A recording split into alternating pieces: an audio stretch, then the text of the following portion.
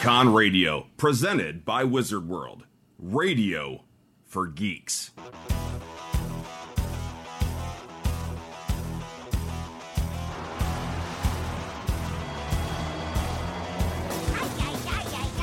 Rangers, this is Zordon.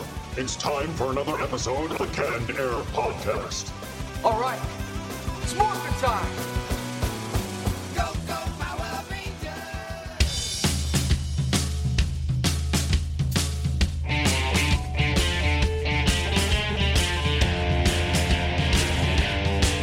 Hello, everyone, and welcome to another episode of Canned Air, a tribute to comics and pop culture right here on Wizard World's Con Radio. I am Jeremy Colley. And I'm Jack Doherty. And joining us today, we have sitting in for Jake, who is, where did he go again? Where is he off to? Nevada for a couple weeks. So it's in his place. The official off-air member of Canned Air, Kyle Pryor. Thanks for being with us today, Kyle. Thanks for having me. This is going to be a lot of fun. I hope you have a lot of fun, too. And also joining us, the co-writer and also starring in the upcoming independent movie, The Order, that's currently in production. You might know him best as Zordon from Mighty Morphin Power Rangers. Ladies and gentlemen, David Fielding. Thanks for being back with us, David. My pleasure. It's always great to be here. We got a good show lined up for you today. In our Retro Roundtable, we're going to be talking about, not too far back in time, but we're going to be talking about the summer blockbusters of 2016. Those were cool, and those that really weren't that great. Then we're going to be diving into the comic dump bin and just talking about the Boom Studios Power Ranger comic that's been out, I'd say, about 6 months, close to 6 months now. And maybe just a little bit touching on the Power Ranger movie reboot that's coming out. Then we're going to turn our full attention over to David and talk about The Order. I cannot freaking wait. So let's kick it off with this week's Retro Roundtable. It's showtime. Got it, dude. Spared no expense.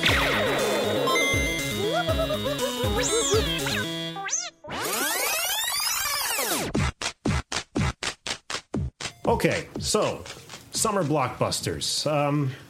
You want to start in February, I think it was, where the best movie of it's one of the best movies of the year so far. I don't even know what you're talking about. Deadpool.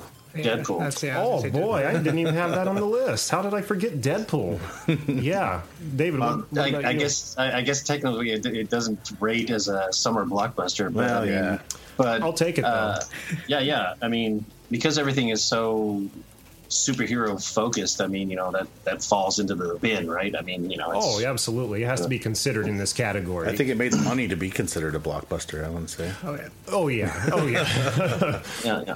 I mean, I've never been a fan of the Deadpool character in the comics, but the movie itself was such a fun ride. I mean, right from the opening credits, right. It was just really, really fun. And Ryan Reynolds, his comic timing and his delivery is it's brilliant. So, yeah. Totally agreed. Like Robert Downey Jr.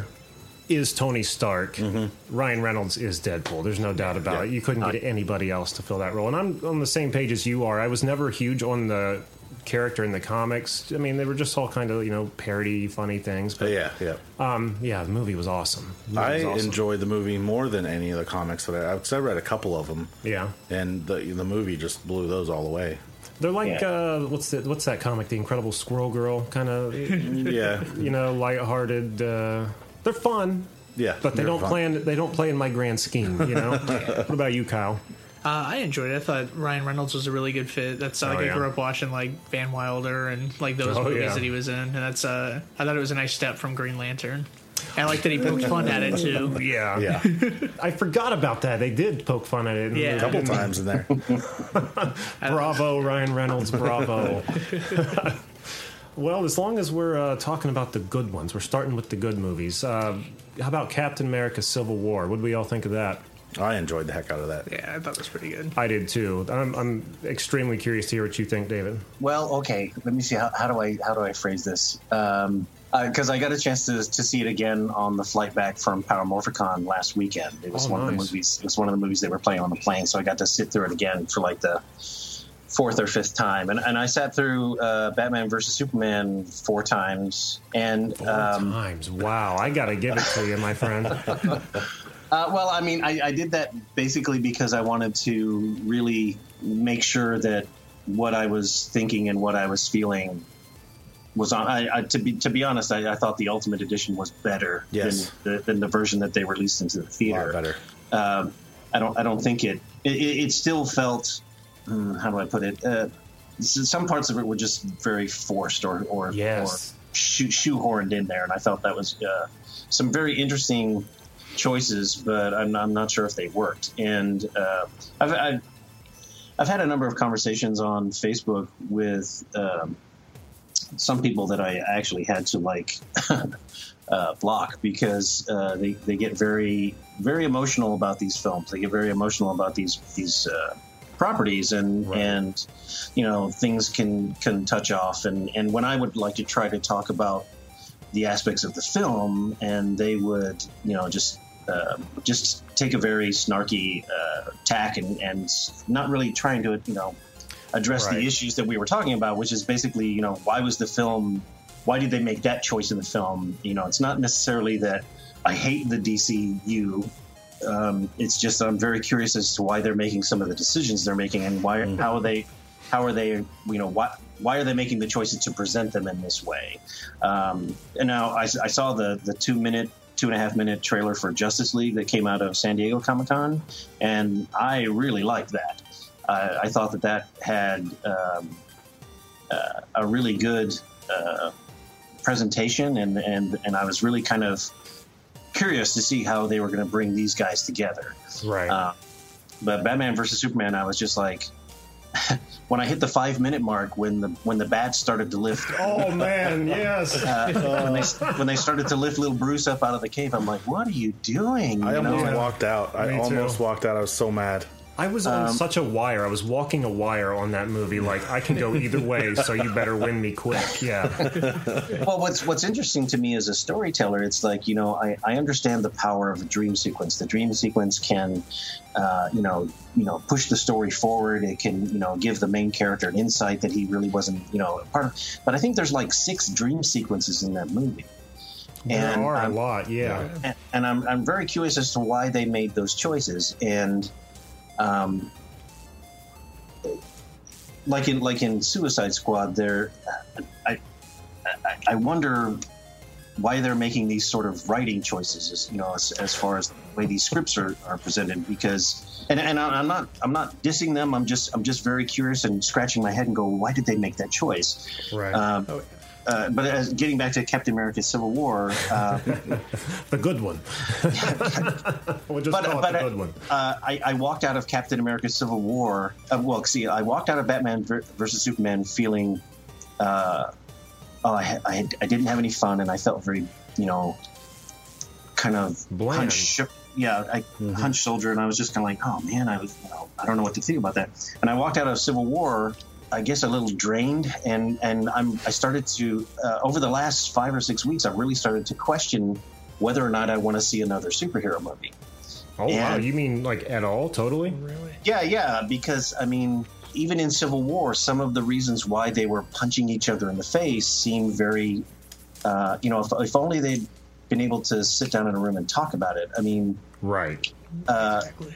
And so I think it has a lot to do with the fact that I'm 53, and things that are going on in the real world kind of creep into the entertainment world, and again, going back to these fans that do anything to make sure that the DCU is painted in a great light or whatever, and right, like they have to protect it. Right, that it's for adults, and we live in an adult world, and so when I go into these things, my main hope is that I'm going to have fun. I like to be entertained. I like things to be on a grand scale, and I want to walk out of it like I walked out of Ant-Man and thinking, man, that was a fun ride. I really enjoyed it. Yeah, it's good. And watching Tony and Steve really just beat each other bloody at the end of that was kind of uncomfortable for me, because because Marvel has done such a good job of setting this up over the last 10 years. so that by the time you get to these guys punching each other, it's like your family's fighting at the Thanksgiving dinner table. Right. You know, it's like, oh gosh.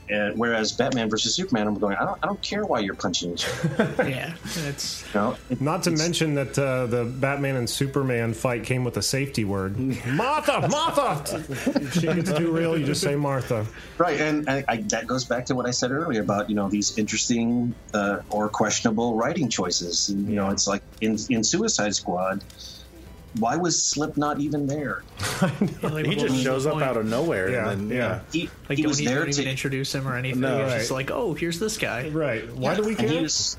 And he was there just to illustrate a plot device. I mean, he tries to escape and they blow his head off, and it's like that's such a weak choice, to at least in my opinion. He just hangs there too. Like they blow his head off and he's just hanging by his own wire. Like he's the example. He's the character that shows they're not messing around. Yeah, we blew his head off. And then Katana shows up and the guy explains who she is and what her power is, and everybody's like going, I don't know. Who's this? It just seemed to be very. And maybe I'm thinking about it the right way. I mean, or the wrong way. I mean, because the phrase that popped in my head is it seemed very comic book, but I mean, it's a comic book movie, so how much can you really? The Suicide Squad movie was disappointing to me just because it strayed away from what the comic did. It it made the villains into heroes, where in the comic, they get let out trying to be led on this path to do good. But they, go on their own agenda, and then Batman has to come in and clean up the whole mess. And Joker gets let out and makes an even bigger mess. And, this just made them... We're heroes now. I don't know. El Diablo is about the truest one from the comic that I've read. Because he was on that edge where he didn't want to do bad anymore. Yeah. It just feels like the movie was made by somebody who'd be cosplaying as, like, the new Harley at a con or something. Their love is just... it's hard to explain. I don't know. I just feel like this movie was aimed at Harley fans, just totally. Oh yeah, it definitely was. Like when it shows their lineup, like she's up front and center. She's like the least threatening one of them all. She's good looking, but come on. Yeah. Well, I think it's interesting that that the WB or Warner Brothers and Sony and whoever else owns these superhero properties.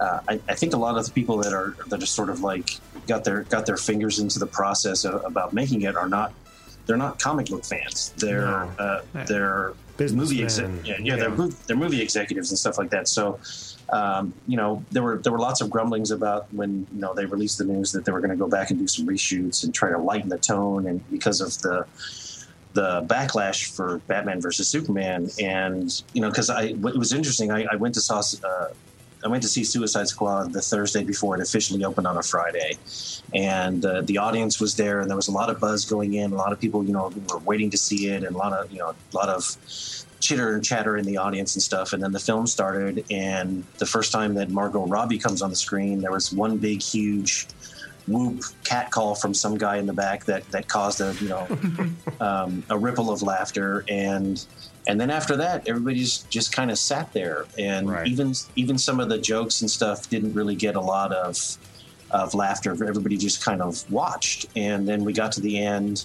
and there's the tag scene with Bruce Wayne and Amanda Waller at the table, and then lights come up, and everybody kind of got up and filed out of the audience. That's horrible. Pretty much how my showing went too. There wasn't a lot of discussion and stuff, and so.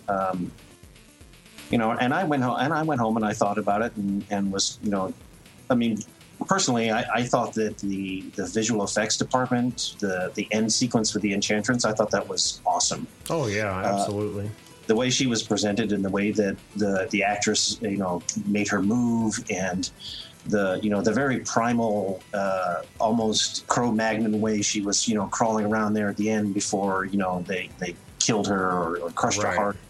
I thought that was great. That was visually arresting and very fun. But I mean, there seemed to be a lot of choices that were made. I don't understand. I mean, if everything is going to be adult, why does everything that's adult happen at night and in the rain?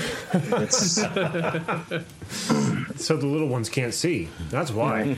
The Joker seemed very single-minded to me. Oh, yeah. And that's very interesting because for the most part, my impression of the Joker is that he is not single-minded at all. But a complex creature. Exactly. There's a lot of stuff going on usually in there.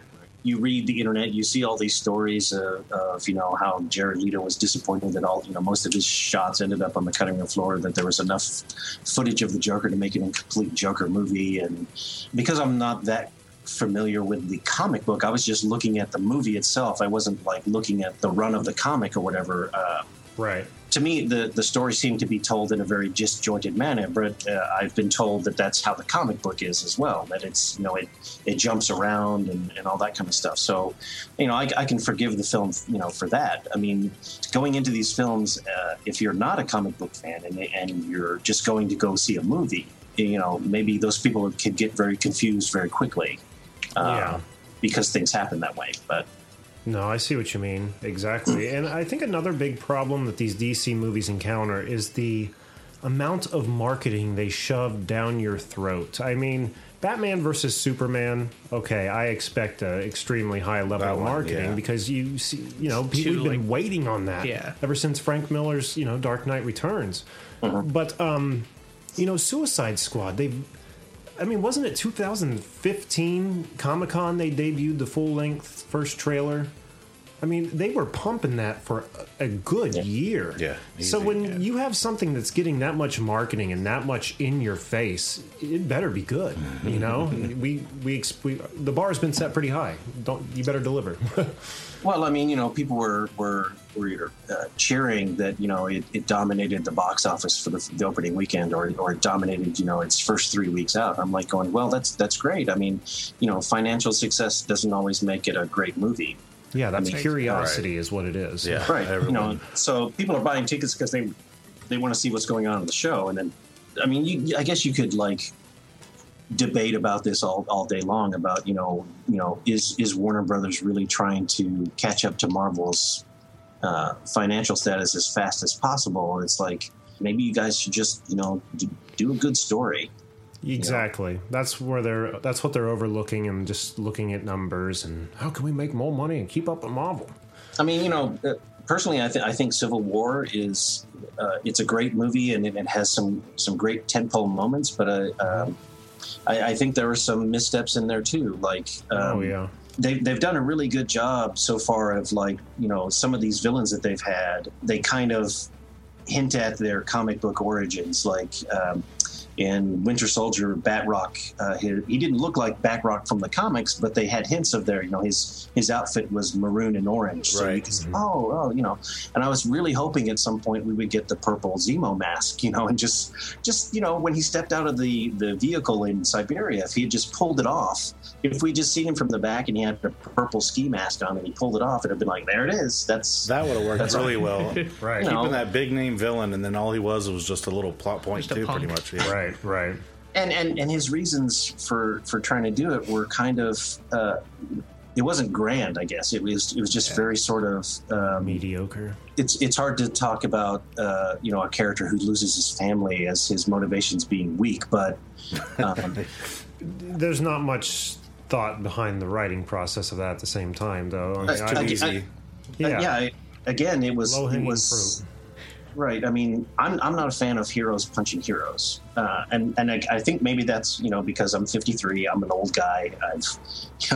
I like my four color heroes, and I like my my villains and stuff like that. But sure. I really kind of stopped reading comic books in the late 80s and early 90s, and I'll pick them up every now and then and read collections and graphic novels. But I really stopped reading comic books when characters like Cable and when the heroes started picking up guns to shoot people, I really kind of it kind of turned for me, I guess, at that point. And when you try to talk about these things with a younger audience, there's the whole, well, I've got to school this old fool because he doesn't understand comics anymore. And I don't think it's about comics per se. It's about how I perceive the world, I guess. But sure. I don't want to get all philosophical, but let's just talk about cool things. No, I'm right there with you. And, sitting here saying all this stuff, like you said, I really enjoyed Civil War. I thought it was a good movie. And even Batman vs. Superman, I enjoyed. Way too much in it. And jumping around, too fast-paced, just trying to cover way too much ground in a short amount of time. But yeah, the Suicide Squad was definitely the stinker of the three for me. The Ultimate Edition of Batman v Superman was way better. I need to watch that. It flowed a lot better, I thought. That's what I've been hearing. I remember you saying how good that was, so I do need to see that. After walking out, just like, ugh, I had nothing to say about it, and then watching it made more sense. It flowed better. Yeah. You saw Ben Affleck's naked butt. If that was a selling point, then what is? I thought Ben Affleck was a fantastic Batman. Yeah. I mean, with all the speculation going into it, all the dogging he got, he was great as Batman. I liked him even more after seeing him at the end of Suicide Squad too. Yeah, I don't like how he had guns and stuff. I mean, there was a lot of scenes he was using guns and just doing, even in this movie, doing things that in Suicide Squad that Batman's not supposed to be doing. Just don't know if they're trying to introduce, the next level Batman for, the next generation. Dark, but yeah, edgy, I'm getting old and tired of this crap. Batman. Yeah. But I'm still stuck in my animated series Batman. Hey, it's an adult world. You need to grow up. It's an adult world. Grow up and get guns. Get over it.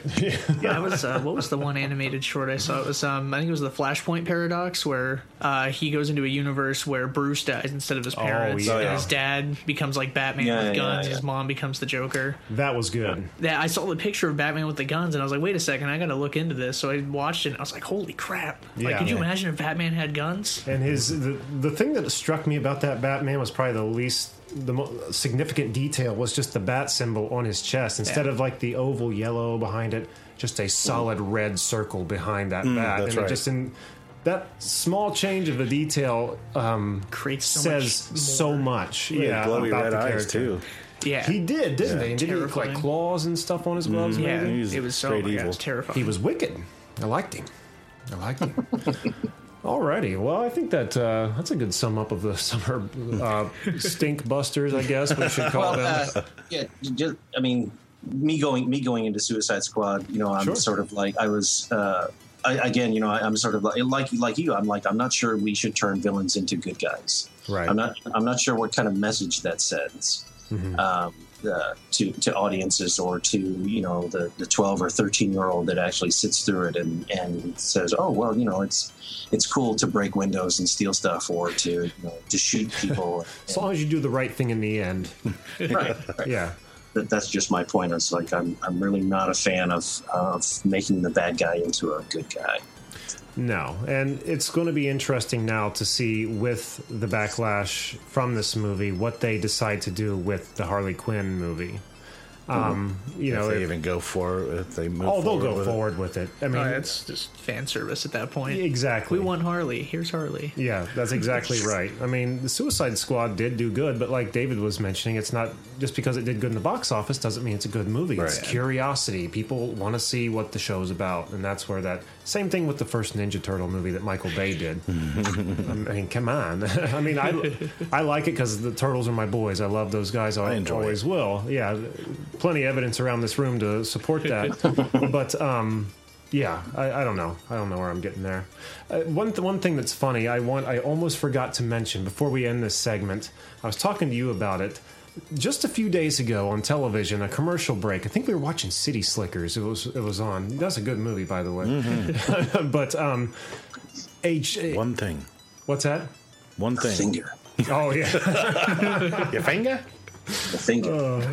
This was actually Legend of Curly's Gold with John Lovitz. Him playing the sad sack the whole time. Yeah. And anyway, I'm getting off point again. A commercial came on for Suicide Squad. And it simply says, Harley says, you seeing this? Like a clip from the movie. And it's like, awesome movie. 10 out of 10. All these reviews popping up on the screen. Well, the commercial ends and me and Brooke kind of look at each other like, there's no way. So, we back the TV up, back the DVR up. And we start looking at, who's giving this 10 out of 10.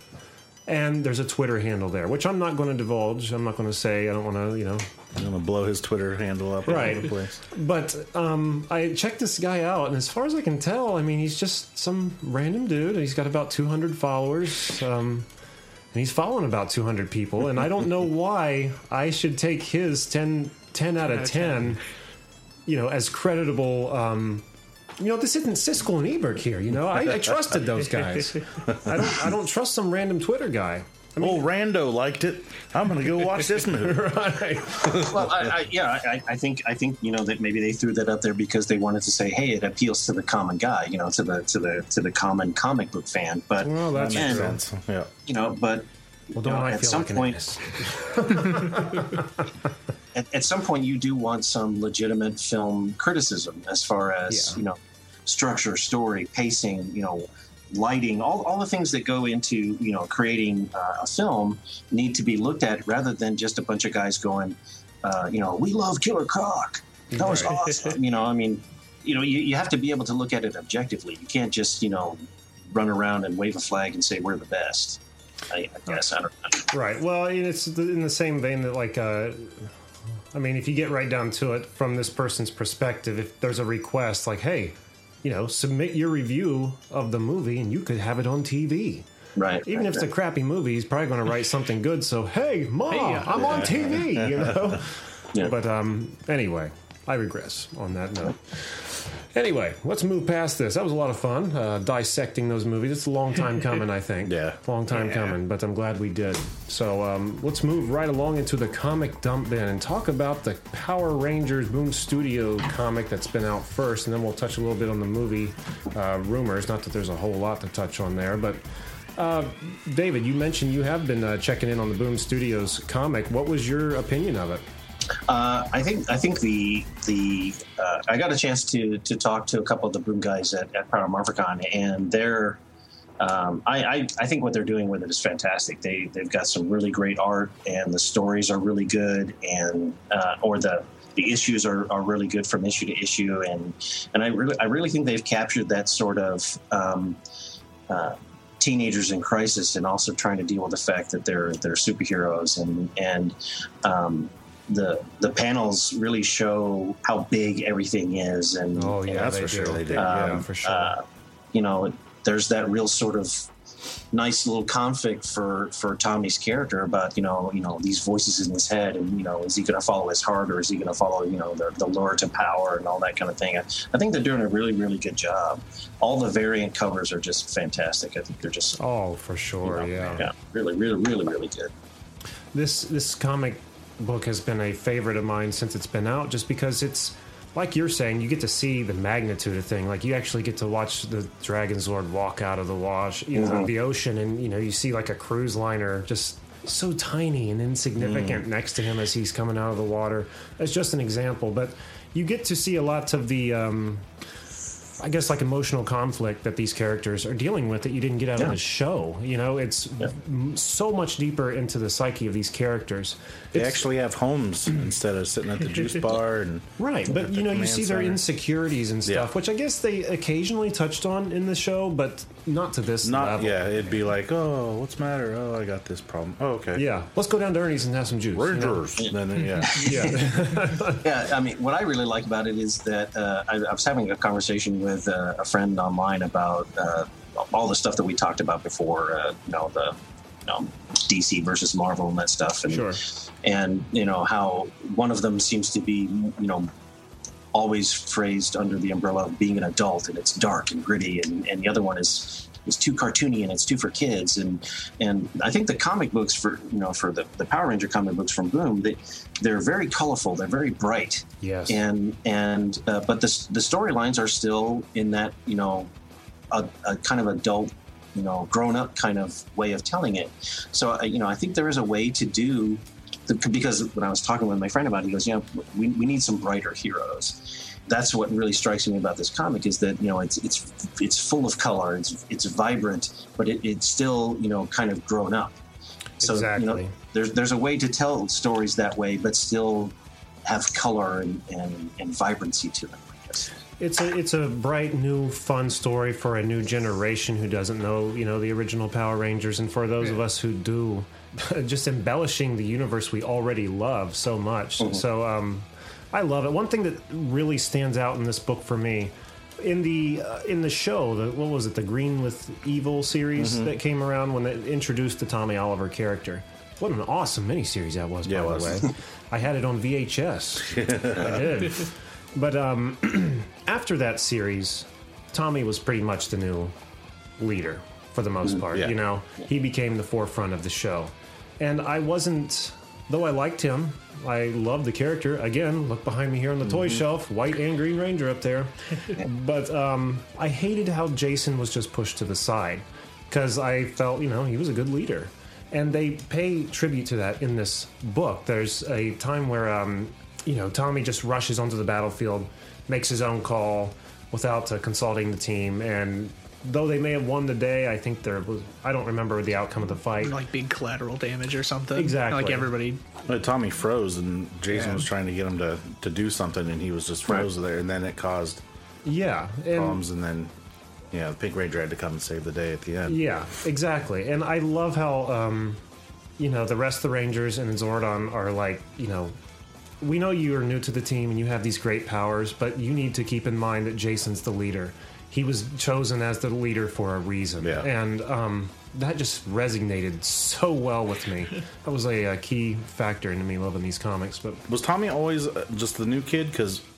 I want to say that he just showed up out of nowhere, but in the comics, he actually, what they say, he came from the East Coast or something like that. Something like that. I'm not sure, but he did conveniently show up when that Green Ranger. It just seemed like, when the Green Ranger showed up, it was like Rita made him and plopped him down there at the new school as a new kid.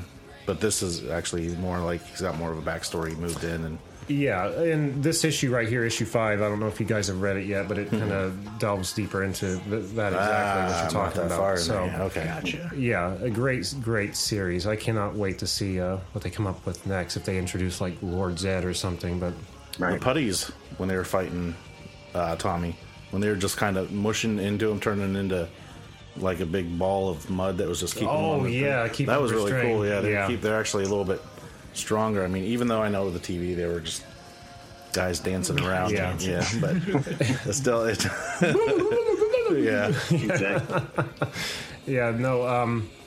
Again, the magnitude. I was just thinking of that issue we were talking about before we started, where Tommy jumps off of the pterodactyl. Yeah. Zord and dives straight through the eye. You know, that's something you wouldn't think possible. One, that's something they couldn't make happen in the show. With, you know, that they can do on this canvas. It's just brilliant. I love it. Well, and Kimberly was flying to the bridge to catch the cars that were falling, and it showed the cars on the back of the pterodactyl. That thing was humongous. Right. Yeah, exactly. What about you, Kyles? Any standout moments for you, or? Yeah, just going in, I obviously don't have too much knowledge compared to you guys, since I watched these when I lived in Arizona as a little kid. I watched Mighty Morphin Power Rangers. You didn't watch it this morning with a bowl of cereal? Come on. I wasn't even awake this morning. Oh, that's right. You slept till noon.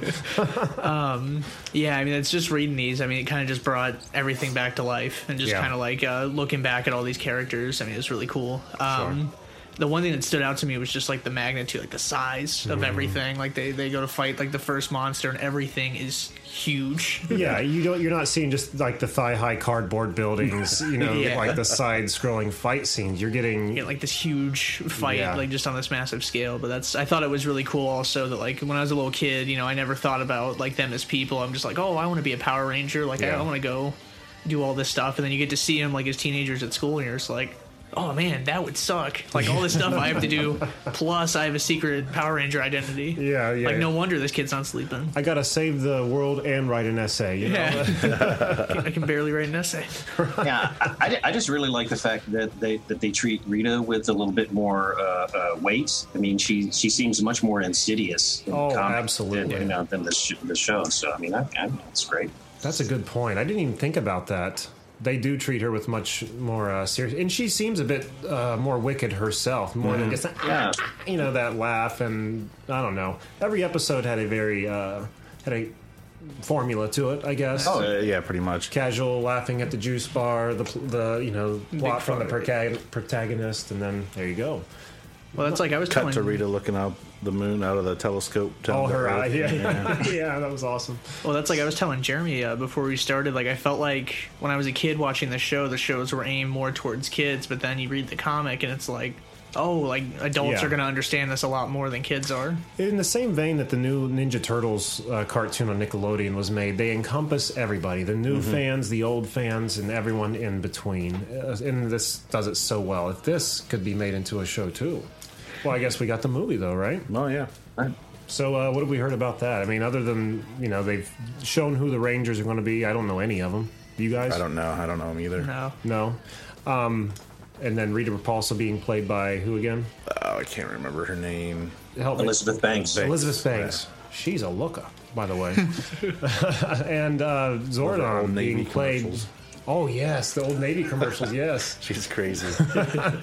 Zordon being played by Cranston. Help me. Bryan Cranston. What an honor that must be for you, David. When I heard that, I was like going, oh, wow. They actually treating the character with some sort of, gravitas. I mean, some seriousness, that they got somebody of Bryan's caliber to do it. I mean, Bryan's got a history with the show, so I'm pretty sure when they approach him with it, he'd be like, oh, yeah. But, I thought it was great. I'm just very curious to see how they present him in the film.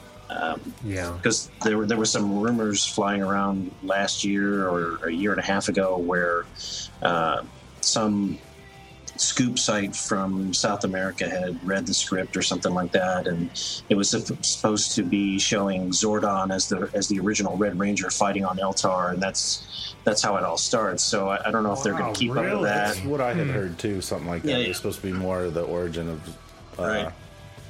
See, that's going to cancel out the Zordon of Eltar movie.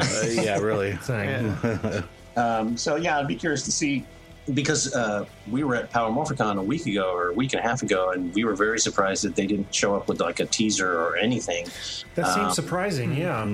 Because that convention's really sort of Saban sanctioned, but I mean they did introduce the new season's cast, so I think they're kind of keeping that TV oriented and keeping the movie separate for some reason or other. So it really seems like they're trying to rebrand it and move away from the association with the TV show and just start it for a new generation. So sure. I know you and I have discussed this via email, but I so think Cranston's going to reach out to you. I so think he's going to. Well, like I tell everybody, my chances of meeting him have now just jumped up over 50%. So, Oh, you're going to meet him, no doubt about it. Yeah, I'd bet my life on it. But how awesome, man! Congratulations. Yeah, I mean, I was trying to think back when we were going to the recording studio to do voices, if I had passed him in the hall or at some point, but I don't think so. I mean, we were generally scheduled one at a time when we were recording voices, so. We might have been in the same building at some point, but closer than I've ever been. Yeah, very true. Very true. I'm excited to see it again for one thing we keep touching on, the magnitude, to see it on the big screen. There's been a picture, and I don't even know if it's an official picture, of the Megazord. It's been out for a few years. You know what I'm talking about? I don't think I've seen that. Yeah, I think so. I think it looks so awesome. There hasn't been a single Megazord that has appealed to me like that first one did. Even the second gen one, like when it became the dragon and all the second animals, it was still cool. But that first one was just so awesome. That was cool seeing it in the comic. Yeah, and I hope in the movie, they changed up the way Rita looks. They've kind of tweaked the Power Ranger suits into more of like you were saying, like an Iron Man-ish look. So it'd be interesting to see what they do to the Megazord. It'll be more sleek, I'm sure, instead of being big and boxy as it was. It's a big circle. It's going to be cool. It's going to be cool. I just hope the fight scene happens during the day and not in not in the rainy night. Not like a Pacific Rim type thing. In the ocean. Yeah. Come on. I want details. I want to see this play out. Very cool. It's funny. Me and my girlfriend were talking about this, and one thing she had suggested, since Bryan Cranston is going to be playing your old role, you should probably try playing Heisenberg in a remake of Breaking Bad. I would find that really awesome. I'd watch it. I just want to hear Bryan Cranston say, "Rita, I am the danger." That'd be awesome. That would be awesome. I mean, you've seen all kinds of things on the internet of people putting Cranston's head in the blue tube. Yeah. But we haven't seen the other way around. Maybe Canned Air needs to start that. Maybe do one of those, yeah. Yeah, maybe we will. With your permission, of course, David. Oh, certainly. Okay. He sounds unsure, but I got a yes. I'm going to roll with glasses in the hat. Verbal contract. It's on tape. You can't back out now. All right. Okay. Anything else, guys, before we move past this? No, I want to read those other 2 issues. Yeah, I strongly recommend it. Get in on the series if you're not already in there. It's fantastic. I haven't tried the micro series yet. Like, I know Pink Ranger has one. I don't know if anyone else does. That's all I saw in there. That's all I saw was Pink Ranger. Yeah. So we'll see. The other thing about the comic that I love is the whole Bulk and Skull thing that they have. That's right. Yeah. To me, those guys were always the heart and soul of the show anyway. So I mean, it's great that those characters are still being included and everything. So I think that's fantastic. And those guys show up to Power Morphicon too. Oh right? yeah, Paulie and Jason are some really, really great guys.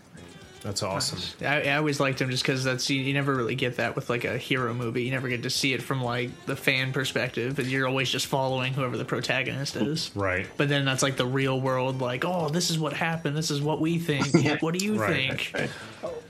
In the main run of the show, I was never big on them. They just seemed to come in, stumble around, knock stuff over. But later in the series, I later found out, they both start playing much bigger roles in the series. More of when like Lord Zed and Rita had been made. They start helping out a little bit more and stuff. Well, Lord Zed and Rita had been, I don't know, the show had been dulled down because all the complaints it was too dark with Lord Zed. So they turned Zed and Rita into kind of like comedic sidekicks, and I don't remember who the other bad guy was that came in. Maybe that robot looking thing. Mondo. Mondo, that's what it was. Yes. It seemed like Bulk and Skull got much bigger roles in later episodes. Aside from Billy, the character of Billy, who has this amazing character arc where he starts off as like, the bumbling nerd character and ends up being really sort of like coming into his own power. I mean, the Bulk and Skull have a very similar arc where they start off as these, kind of bumbling, despicable characters, but by the end of it, they're in the thick of it too. Their heroic qualities come out. So it's nice that they do that. Yeah, and they had like a general want to help people too, and they become like security guards, or cops, or something they did. Eventually, That's right. and So it was cool to see their characters take that turn into something more substantial. I almost forgot in the comic, Billy. He wasn't as much of a nerd, I guess. He was smart and real tech savvy, but he wasn't like the over. He didn't nerdy have his bibs on, is what you're saying. Maybe that's what it was. Yeah. No overalls. No overalls. No, but he was always my favorite back in the day. I always gravitated to the Blue Ranger. The Triceratops Zord looked awesome. Mm-hmm. We need to explain something tech wise. It was always too wordy, I guess. Yeah. It was just over the top, but in the comic, it's not. It's dulled down a lot. He's just real smart. One thing that they've left out of the comic thus far that I'm very glad they've left out, and I never understood exactly why they left it in the show, was Billy's flying VW bug car. Like, I never quite got that one, but I'm glad they left that detail behind.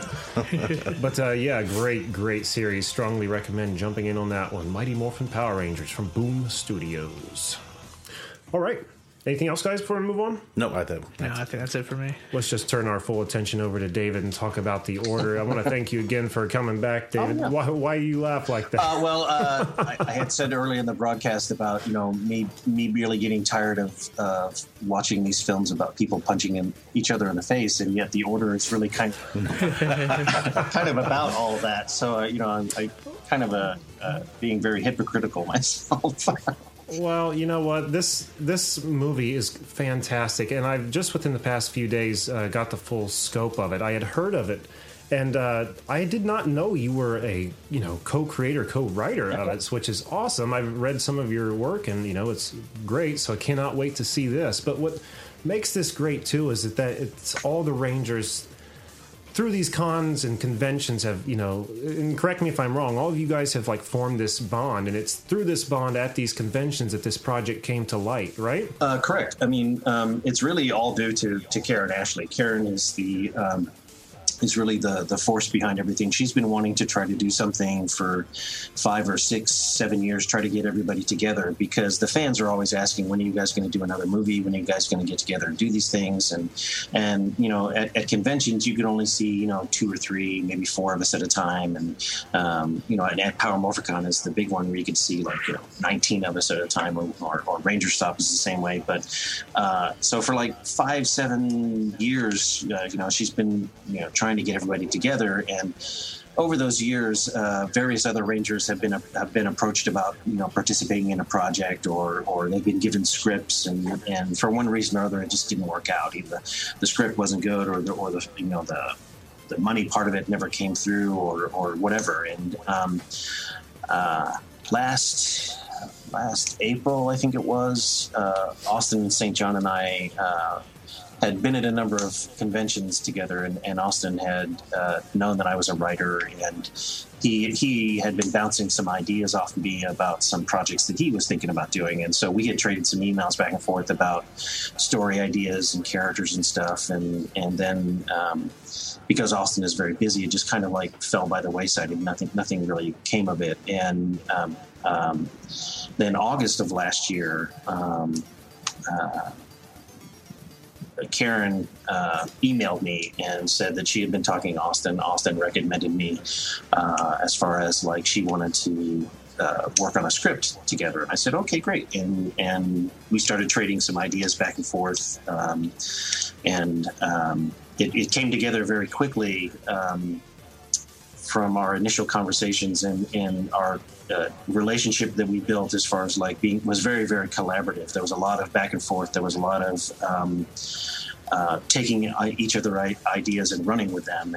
And by the end of October last year, we had a first draft of the script together. And so Karen really started to put her boots to the ground to try to get things working. And she had gathered some producing partners and started making some inquiries about investors and all this kind of stuff. And then February of this year, she had sent out the word to a number of people that you see in the sizzle trailer, saying, "Hey, would you mind meeting me at Nakia's house? There's something I want to talk to you about." And she had done it very sort of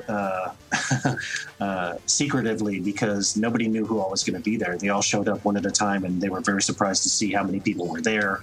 And then Karen had laid out the project to them and asked if they would be willing to sign an NDA, and then she was going to turn the script over to them, and so they could read it. And I was very nervous, because it was the first time that any of these guys had seen any of our writing, and so I was a little worried about how they would perceive that, and was very grateful that once the feedback came back and they all loved it, they all thought it was great, and then it just kind of snowballed from there. And then the next thing you know, early April, and all of us are in LA together and shooting this little sizzle trailer, this proof of concept thing, and seeing 16 Rangers fight each other in a warehouse setting is that had to be some sort of Guinness World Book moment. It's you don't, not only do you get these guys together in one room, but they're all battling one another, and I don't think anybody's ever seen that before. So I mean, it's I think that's very appealing to the fans. So.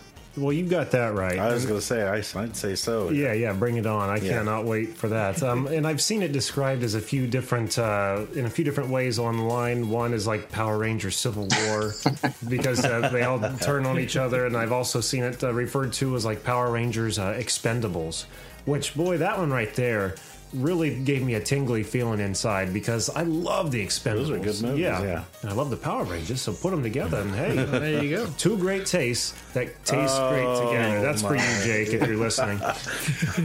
Well, yeah, when Karen and I were first starting to talk about it, the original idea we had, or that Karen had suggested, was much more of an Ocean's 11 type thing, where these guys would get together and it was a little bit more lighthearted, and they were doing this big, huge, elaborate heist. And then at some point, we had a number of conversations where it shifted, and it did become much more of a Fast and Furious Expendables type film. And I think that served us well, because I think that's what the fans. And I think when did that Dark Power Rangers thing came out? Joseph Kahn did. Movie. Yeah, with James Van Der Beek.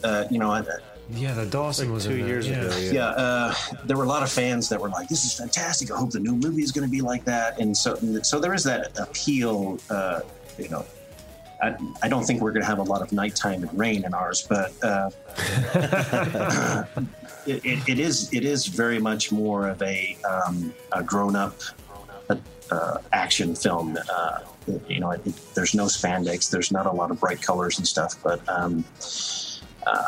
it just balls to the wall action. Yeah, and it's all the faces that the fans know, and what Karen and I really tried to do in the script is to try to turn things on their heads for some of these actors, and to give them something that they normally aren't known for, or to give them a chance to stretch their acting muscles and say, okay, I want to play a bad guy in this one, and right. And that's always a challenge, and as an actor, you want to be able to play a wide range of roles. And so when somebody comes to you and say, hey, we have this villain role, do you mind doing that? And a lot of people are like, I would love to do that. So yeah. So all the Rangers that are in it, I also, obviously we know Austin St. John, he's in the front of the lineup there, and it's so awesome to see him back up there again. I can't even tell you what that's like. It's awesome. But seeing David Yost in that trailer, roll and throw a grenade, again, not typical, but man, so satisfying, Walter Jones, also Steve Cardenas, just to name a few. Who else do we have in this movie? Nakia Burrese, Catherine Sutherland, Hillary Shepard's in it. Who else is there? Azim Rizik, Pauly Schreier, who played Bulk. We have Jason Narvi, who played Skull. He's in it, although he wasn't in the Sizzle trailer.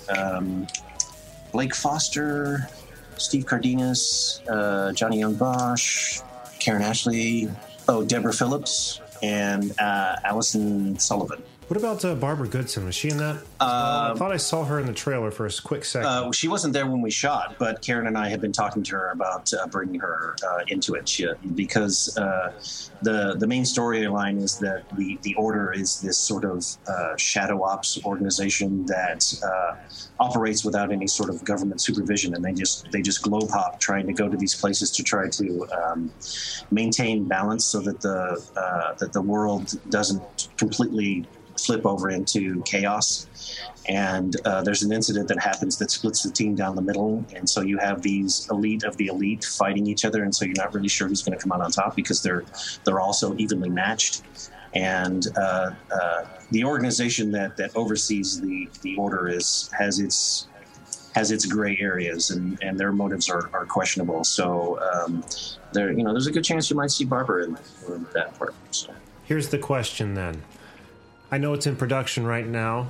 When do we get to see this movie? I'm not really sure if I can give you an actual date, because we've been talking about trying to start actual rolling of footage in either mid-November or December. And so it's going to take 6 to 8 months after all the footage is completed before we, to go through the editing process and scoring. Oh, I see. So the footage from the trailer was shot strictly for the trailer. It's not taken from pre-shot footage for the movie. That is correct. Oh boy, that's even more exciting. Yeah, I mean, endless possibilities. There were quite a number of fans asking, can we get plot points and stuff? And there was a number of times when we had to say, this is a proof of concept. This is what we're going to be doing. This is the look we're going for. And so what you're seeing here in the Sizzle trailer, a great many elements will end up in the final product, but some of these things are just we really wanted to show you what we were capable of as far as showing each of these guys in their in the best light possible. So that's awesome. And this is also being directed by David Wald, who is the flight coordinator on Supergirl. Is that correct? Yeah, and David actually started off on Power Rangers. He was no kidding. Yeah, he was one of the stunt guys. He was the Blue Rangers stunt double for a while. So he's very familiar with the tone of the show, and he and Johnny both did a great job as far as bringing their stunt team on and doing all the fights and stuff. It was really great to watch them work. Well, it's going to be great to watch this movie. I got to say, it's just so fantastic to see how you guys are, not only listening but giving back to the fans in such a way like I've never really seen. It's fantastic, and thank you. Yeah, that's Karen's main driving thing about trying to get everybody together, is because this really is for the fans. I mean, because they've wanted to see us all back together, and so this is the best that we can do, because trying to do something under the Power Rangers banner is probably not going to happen because of rights issues and all that kind of stuff. So this is the next best thing. So it is too. You get to see everyone all together fighting like you used to see them fighting and stuff. And the fighting in that trailer was so awesome. I mean, you see, I don't know, you've seen familiar fighting styles and moves and stuff, even from those. Oh, I'm getting tingly. I don't know. Walter's going to be doing his hip hop fighting. Oh man, David, deliver on that, please. Deliver on that. We'll see. I think Walter may be a little bit more vicious than you think. So. Ooh, wow, I love that intrigue right there. For people listening at home, where's the best place for them to go to check out more details on the project or to view the trailer? That would be www.the-order-movie.com. Very cool. And we'll also put links up on the website. Was there a handle, like a social media handle for the movie itself? Yeah, Instagram, it's at The Order Movie. I think Twitter is the same thing. And there's a Facebook page for The Order Movie. So. Awesome. Well, we're going to link all those. We'll put them on the website. All included. I cannot wait to see this movie. David, thank you so much for coming back and being with us today. Thank you for having me. Glad to be back. Jack, what do we have on the website? Go to cannedairpodcast.com, where the main page you can see show highlights, guest info, listen to the show, follow us on all our social media, visit the Hall of Heroes, see the Wall of Justice, visit go to the videos page and see some of our YouTube videos, and if you'd like to be a guest and promote your work, send us an email on our contacts page. And for those of you who are wanting to get a hold of us to promote an upcoming Kickstarter, please do so before the Kickstarter starts. We're booked into November now, so we're getting a lot of requests to promote Kickstarters that are happening before then. So just to put that little bug in your ear there. Find us on Twitter at CannedAirPod and on Instagram at @can_air. And like Jack said, don't forget to check out that YouTube page. A lot of good stuff happening on there. And we are going to keep everyone up to date on what's happening with the Order. And maybe, David, we can get you back on sometime. I would love that. That would be fantastic. And Kyle, maybe I'd like to get you back on too. Maybe we could. Maybe next week we'll do it on Tuesday so you can attend if that's possible. Yeah, we'll find out. We'll see about that. As long as it's past noon, right? That'll be the key. Oh, he got you there. Can you feel that burn? Oh, that's a wicked burn. Zordon burn. Oh, no. I love you, Kyle. But until next time, I am Jeremy Colley. I'm Jack Doherty. And I'm Kyle Pryor. And I'm David Fielding. Thanks for listening, everyone.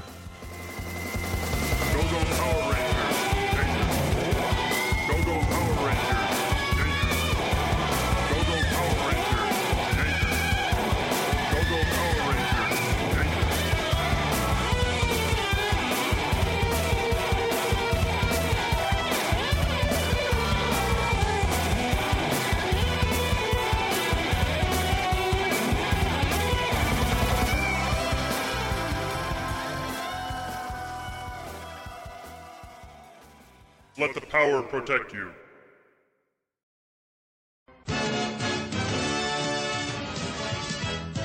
Dad! Dad! Oh no, I can't find my dad! Hang on there, little Jimmy. Hey, it's Alpine! While you're waiting on your negligent parents to find you, why don't you pull out your mobile device and get on CannedAirPodcast.com? Shoot, it may even help him find you. Well, that makes no sense. Hey, what are you doing near my son? Time to split. G.I. Joe.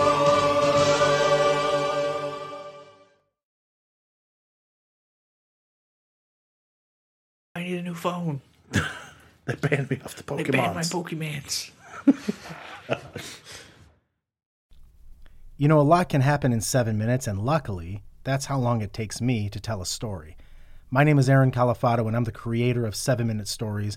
I'm proud to partner with Evergreen Podcasts, and I'd like to invite you to join me on this journey. I'm going to take you on some crazy roller coaster rides using my unique extemporaneous storytelling style, and together, we're going to try to make sense of the world, all through the art of storytelling and all in approximately 7 minutes.